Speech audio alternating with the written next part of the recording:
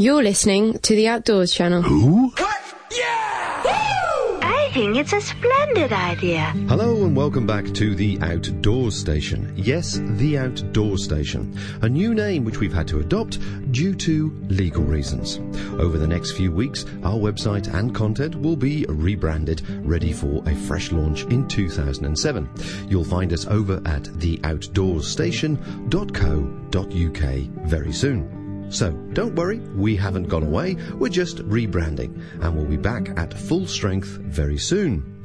In the meantime, book club host Andy Howell has been holding it all together and been working away with some exciting new interviews.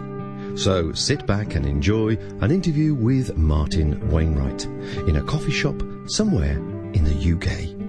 Welcome to a two-part special of the book club.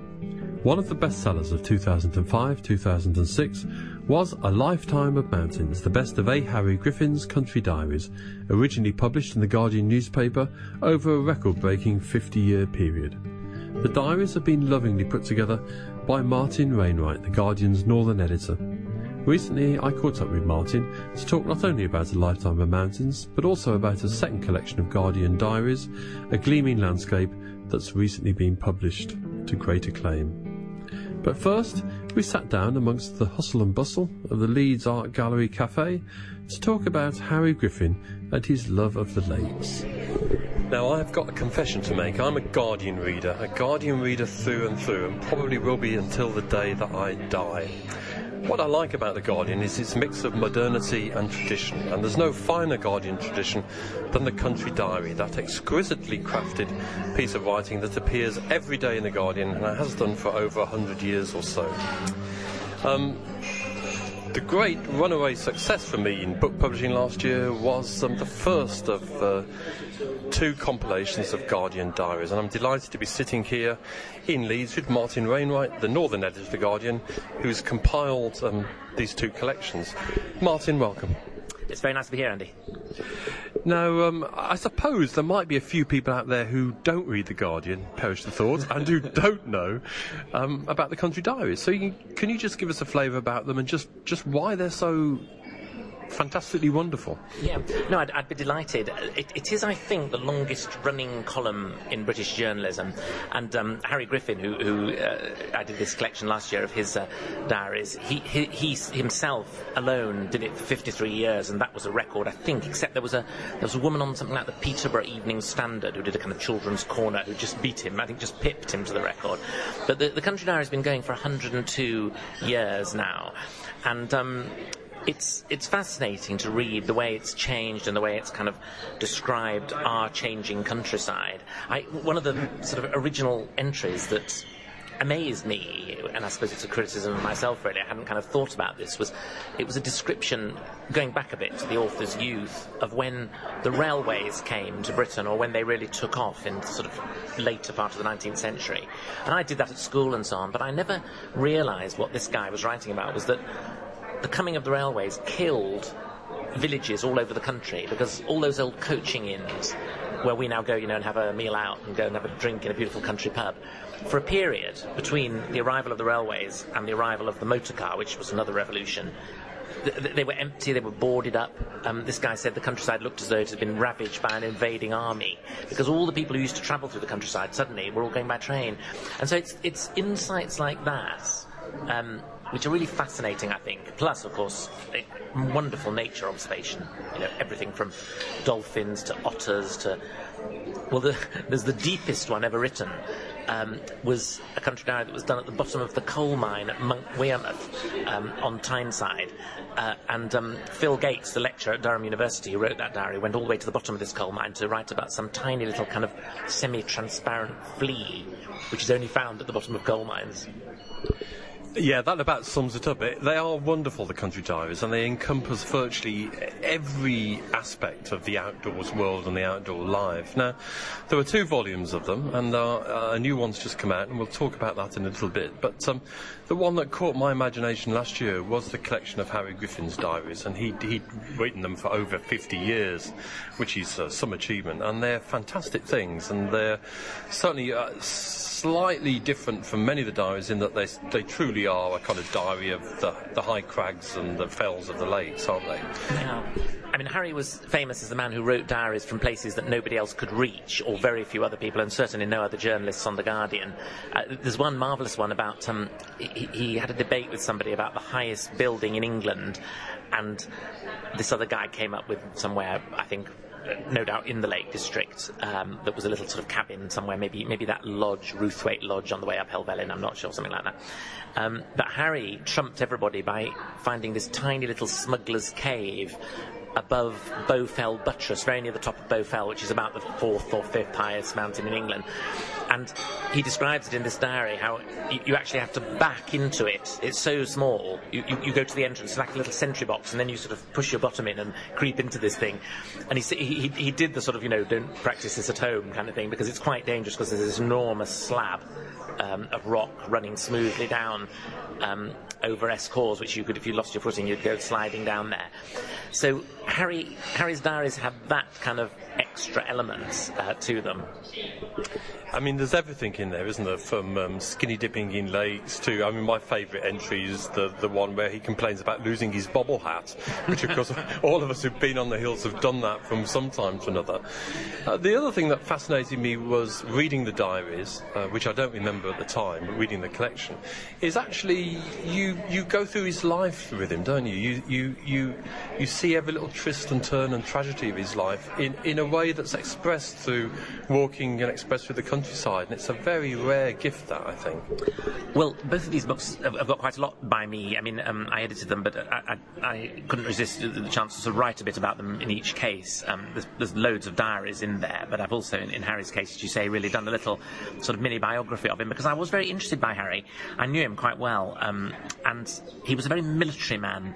He had an aquiline nose and a big moustache and a crisp, officer-like way of speaking, and he was, in fact, a lieutenant colonel from the war. He was a lieutenant colonel in intelligence. But I was fascinated to discover that he wasn't actually really like that at all initially. His father ran a little shop and kind of decorating business in Barrow-in-Furness, and Harry left school at the age of 15. I've actually got his school certificate at home, because his daughter's given me various things to do with Harry, like his army uniform and this school certificate and his typewriter, which nobody quite knows what to do with, so at the moment I'm looking after them. And he became a cub reporter on the local newspaper. And so he was a self-made man and also a self-made journalist. And actually, he turned out to be a brilliant journalist, as well as his country diaries are perhaps in a superior vein to journalism. They're more what we would call writing, they're more literary. But I think the real strength of them, and it applies to quite a lot of the other Guardian country diaries, is that as a journalist he was a trained observer, and he noticed things, and he had an eye for a good story, and he was quite ingenious. He used to freelance for the BBC when he was working as a local journalist in Kendal, and the BBC wanted him to do an account of the flooding of the River Kent, which had caused lots of damage in Kendal. But by the time they came on to him, they left it a bit late, because the spate of the river had gone past, so the floods were there. But a flood, a static flood doesn't make very good radio. So Harry thought to himself, and he listened to the noise from the A65 which at that time went through the centre of Kendal and went right outside his office. And he realised that the noise of this traffic sounded very like floodwater. It was kind of noise. So he stuck his BBC microphone outside the window and recorded the traffic, and they played it. Said, then it was, here's Harry Griffin, and I'm looking out over this terrible scene. And he scooped the world on the Bluebird tragedy, when Donald Campbell was killed on Lake Coniston. Well, Harry was there as a journalist, working for the Lancashire Evening Post, and he had a lot of nous. A lot of the journalists went up the lake to watch and photograph the Bluebird speedboat as it came zooming down. But Harry, who knew Donald Campbell and actually went in Bluebird on one of the trials, he reckoned he was the fastest journalist afloat at that time. He stayed at Campbell's base because the radio reports from the Bluebird were coming through to Campbell's caravan, and so he was the first to know that there'd been a disaster. And he also had, crucially for a journalist, all the telecommunications apparatus to immediately ring the BBC and say, this has happened. So he was a scoop man as well as a wildlife man. he was somebody who cared very passionately about the lakes, but he wrote from other places as well. I mean, most notably Scotland, where he used to be a winter skier. And there's also a series of interesting entries from the Rockies as well, isn't there? And he said everywhere he went, he seemed to stay religiously to his 2-weekly column in the Country Diary in the Guardian. It was fascinating to see that. He did care very much about the lakes, and he didn't just write about them. He participated in the civic life of the lakes. He sat on a lot of committees, and there's some very good diaries about things like whether they should flood certain valleys, whether electricity should be taken to certain remote valleys. He was very early on in the field on diversification, trying to get a wider range of people to come and enjoy the lakes. So he did all that kind of thing. It was Harry, really, who got the Bob Graham round going, this absolutely fearsome fell race in the Lake District. Well, Harry didn't. Bob Graham was the person who first did it, but Harry publicised it. Actually, not in the Guardian, but in the Lancashire Evening Post, and that got that going. But yeah, he strayed from the lakes. He didn't altogether like doing it. And when he went to Canada on holiday with his family, his daughter Sandra was telling me, and it was awful because he was in a perpetual state of worry about how he was going to get his column back to the Guardian, because he never missed, in 53 years, he never once missed a column. He's the only diarist never to have done that. So, yeah, he did venture further afield, but at the cost of family, peace and calm. He used to cut the paper that he typed onto, didn't he, to fit the kind of column dimensions of the newspaper. Yeah, well, one of the funny things, the Guardian's got a very good archive, which the public are, welcome to use. It's like a public library, and there's some marvellous stuff in there. There's some things in there that, I'm quite surprised about, really, because some very intemperate letters from people who are still living about how much they should be paid, Roy Hattersley, and people like that. And there's some furious letters from Harry Griffin, because, as you say, and I've actually got, I've given it or Sandra Griffin has given it to the Fell and Rock Club now, but all his original diaries are extant, and the Guardian kept changing its mind about the length. Sometimes it was 300 words, then a new editor would say no, just 250, or occasionally went up, never much more than 350. And Harry would cut his paper accordingly, so that he knew that when it started coming out of the typewriter drum sort of thing. I mean, people probably don't know what typewriters are now, but in those days it was a typewriter. He was coming to the end of his allotted length. But, as any journalist knows, and people like me are totally hardened to it, so it never even occurs to me to complain about cuts. Things are always cut for newspapers, or very frequently they are, because it's a limited piece of physical space. And there's some marvellous letters from him saying, I resign, I'm absolutely fed up with this, I complain. And in his best Lieutenant Colonel style. And the sort of emollient people at the Guardian kept writing back to him saying, no, Harry, no. In fact, I did it myself. I spoke to him on the phone several times and said, you can't give up, your readers would, it would be terrible. And it was a kind of soft soaping exercise, but that's all he wanted, really. He just wanted somebody to say a big sorry. Now, he was a contemporary, of course, of Alfred Wainwright, and knew him quite well, I think, and one of the few people that was allowed to go up on the hills with him. Yes, I don't think Alfred Wainwright particularly liked going on the fells with Harry Griffin. I mean, they didn't really like going on the fells with anybody much except himself, but he did let Harry go with him a few times, because he respected Harry Griffin's knowledge of the fells. And Harry Griffin, was a very formidable rock climber, and Wainwright was an extremely clumsy man. I mean, a wonderful writer, but there are a lot of descriptions of Wainwright, sort of shuffling along in his plimsolls and taking ages to get over quite simple obstacles. But the thing about Harry was he was a terrible talker. He really would go on and on and on. And Wainwright didn't, he liked to have elevated thoughts when he was walking in the hills. So it was only a few times, but there was a slightly funnier episode, actually, when Harry went walking with the editor of the Guardian, a man called Alistair Hetherington, who was 3 editors ago now. He was the editor during the 1950s and 60s, and a very great Guardian editor, and also a fell walker.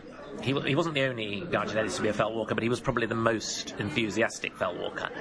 And Harry left an account of walking up, I think it was Great End or somewhere, part of the Scawfell Massif anyway, with Alistair Hetherington. And Harry was talking all the way, telling Alistair Hetherington things that were wrong with the Guardian. And he says something like, unfortunately the wind was blowing the wrong way, and when we got to the top, or when they got back to the Wastwater Hotel, I think, Alistair told me he only picked up, just hardly any of what I'd been saying, and I'm sure this was tactical. And he was really a telegraph man, wasn't he, in terms of his own reading, I think? Yes, I think the only thing he read in The Guardian was his column, which he snipped out and kept in a cuttings book religiously, which I'm glad about, because records like that are very important. And incidentally, his cut-out columns are very funny because he marks in ink all the changes and all the things that The Guardian got wrong, because it had a bad reputation at one time for misprinting and things. But yeah, no, he was a Telegraph and Times man, and he had a friend who was a Labour peer who was from the Lake District. When he was a younger man, I think Harry was a bit more radical, but there's a bit in the book about him talking about something like, that odious little Blair. that made me smile. That was fantastic. And that was quite a long time ago. I mean, there's quite a lot of people nowadays who talk about that odious Mr. Blair, having the poor chap's been in power for so long that your popularity cannot last that long, but Harry Griffin was on to him very early on. Yeah, there's nothing like hill walkers to kind of focus very quickly on all kinds of political deficiencies. I'm just thinking of the current debate about wind turbines and access to lands and those bunch of people who think we should take all the cairns down off mountains and things like that. And that kind of comes through the Harry stuff, doesn't it? Yes, it does. Harry was very good on people, actually, although his main subject was, I would say, first the landscape, and secondly the wildlife and the flora and fauna. Very close up with that were the sort of personalities, the people he met, including a lot of the campaigners. Lord Burkitt, the lawyer, was somebody he knew quite well. In fact, Lord Burkitt, who was a very, very famous lawyer, like Harry, started off at Barrow-in-Furness Board School, whatever it was called. I think he was a year ahead of Harry. He's the only person to have a fell named after him. Burkitt Fell in the Lake District. It's the only one named after an actual person. But the other character I remember Harry describing, among all these people who played a vigorous part in Lake District life, was a German professor who he met at the Water Hotel when he was a young man. And in those days, that hotel was very famous, a bit like the Penny-Gyrryd in North Wales, for attracting these kind of scholarly climbers. A lot of them were Oxbridge professors, and there was one very famous one whose name I just can't remember now, but who had an artificial leg, and he'd had it specially made so he could rock climb with it. It had sort of hooks and things on it, But this German professor told Harry when he was a young man, he had this theory about when you washed or when you swam in a mountain tarn, which Harry was keen on doing, enjoyed doing, you should never dry yourself, because he said the water goes back in naturally into your body and sort of refreshes you, which I didn't think is true. But yeah, very amusing. The diaries are full of those kind of insights, aren't they? And Harry, as we said, did the diary for over 50 years, and then in that kind of country diary tradition, passed it on, but was very careful about who he passed the tradition on to, wasn't he? Yes, he was. It wasn't actually in his gift, strictly speaking. I mean, it was really up to the Guardian, but Harry himself had been nominated by a very famous naturalist called George Muller, who was a Quaker man who lived up in the Lake District and was tremendously expert on everything to do with the lake. Especially, he was a great fisherman, and Muller was quite interesting because he got involved with the hunting controversy very early on, and there's some quite interesting correspondence and diaries from him about making the case which hunting people often do make. And I think personally there's a lot in it. I mean, I don't have views either way terribly strongly myself, but Muller's line was always, we are the people who really know what we're talking about, whether it was otters in those days or fox hunting. And of course the Lake District's got the great tradition of foothounds, like the Blencathra foothounds, wonderful. Even if you don't like hunting, I defy you not to find it an incredible sight when you see the foothounds going out on the fell. So this guy Muller had said to the editor of The Guardian before Hetherington, who was a man called A.P. Wadsworth, who was another man who left school at 15, by the way, the only Guardian editor ever to have done that. There's this very promising young writer called Harry Griffin, who works in the lakes, and when I come to give up, which I think I'll be doing soon, he actually carried on like Harry till he died. How about Griffin? So when Griffin became aware that he wasn't going to go on forever. I mean, he was 93, Griffin, when he died. He'd spotted somebody who is the current diarist from the Lake District, Tony Greenbank, who I think is a very worthy successor to Harry Griffin. In some ways, almost better, I think, sometimes. He's got a very nice sense of humour, as Tony. And Harry effectively said, at one time, Harry was going to leave him his typewriter. And then Tony Greenbank taught Harry how to use a computer. And from that evolved the fact that Tony didn't want Harry's computer, so I think sort of Harry said, well, you can have my column then. and so it transpired. Well, we're beginning to move on to talk about the second collection of the Country Diary in general, but just to wrap up these comments about Harry, I mean, there's everything in these contributions, isn't there? There's the excitement of the fells, there's tragedy. I mean, some of the pieces about his personal tragedy in his life, the death of his first wife and the tragic death of his second, are incredible, but somehow they come over in a fascinating way, really, and always expressed in the notion of the outdoors and the lakes.